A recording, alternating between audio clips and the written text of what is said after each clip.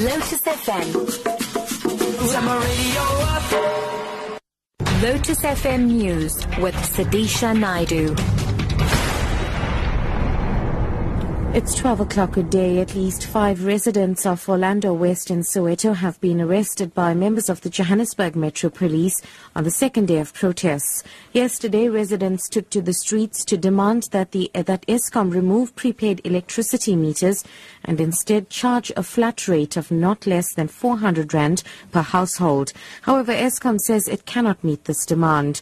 Those arrested face being charged with public violence, but community leader Faith Vankwa believes they've been unlawfully arrested. I feel unhappy about what JMPD is doing because there were some community members who were standing watching at what was happening. And I feel that it is their right as members of the community to come and stand here because they want to know the history of the area, what is happening. But now they are trying to destabilize the thing, so in return they're going to say these people were causing havoc. And they are the ones now who are creating these people to be violent because of what they are doing. The first suspect in the abduction and murder of Uitenhage teacher Jayde Panayiotou has made his second appearance in the Port Elizabeth Magistrate Court. 31-year-old Lutando Siyoli faces charges of kidnapping, conspiracy to commit murder, and Jayde Panayiotou has more. Lutando Siyoli walked in silently, covering up his face with his jacket. Siyoli, who turned state witness, has been remanded into custody until the 19th of June, when all 3 other suspects will appear at once. It's alleged that Siyoli, who was employed as a bouncer by the husband of the deceased, Jayde Panayiotou, at his business in Algoa Park, was paid a large sum of money to plan the alleged abduction. He allegedly helped police in arresting Christopher and the third suspect, Sizwezake Vumasonke. Siyoli will be detained at the Uitenhage police station as police investigate further. Jayde Panayiotou, SABC News, Port Elizabeth. Moving abroad, after weeks of intensive campaigning, the polls are now open in Britain's general election.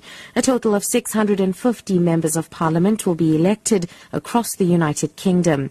The next government will depend on which party or coalition of parties commands a majority. The BBC's Rob Watson reports. People are now casting their votes at some 50,000 polling stations in schools, community centres, churches and even pubs spread across the UK's 650 parliamentary constituencies. The 650 MPs will, as usual, be elected under the first-past-the-post system, whereby they need to win more votes than any other candidate in their constituency, though not necessarily a majority of the votes cast. And wrapping up, students at UNISA's Parow campus in Cape Town are staging a protest march against management. Their demands include adequate academic material, full internet access and operating hours.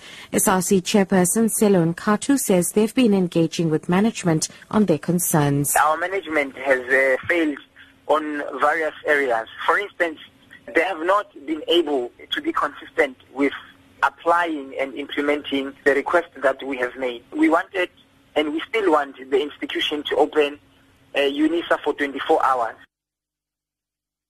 Top story, at least 5 residents of Orlando West in Soweto have been arrested by members of the Johannesburg Metro Police on the second day of protests. I'm SUDISHA Naidu for Lotus FM News.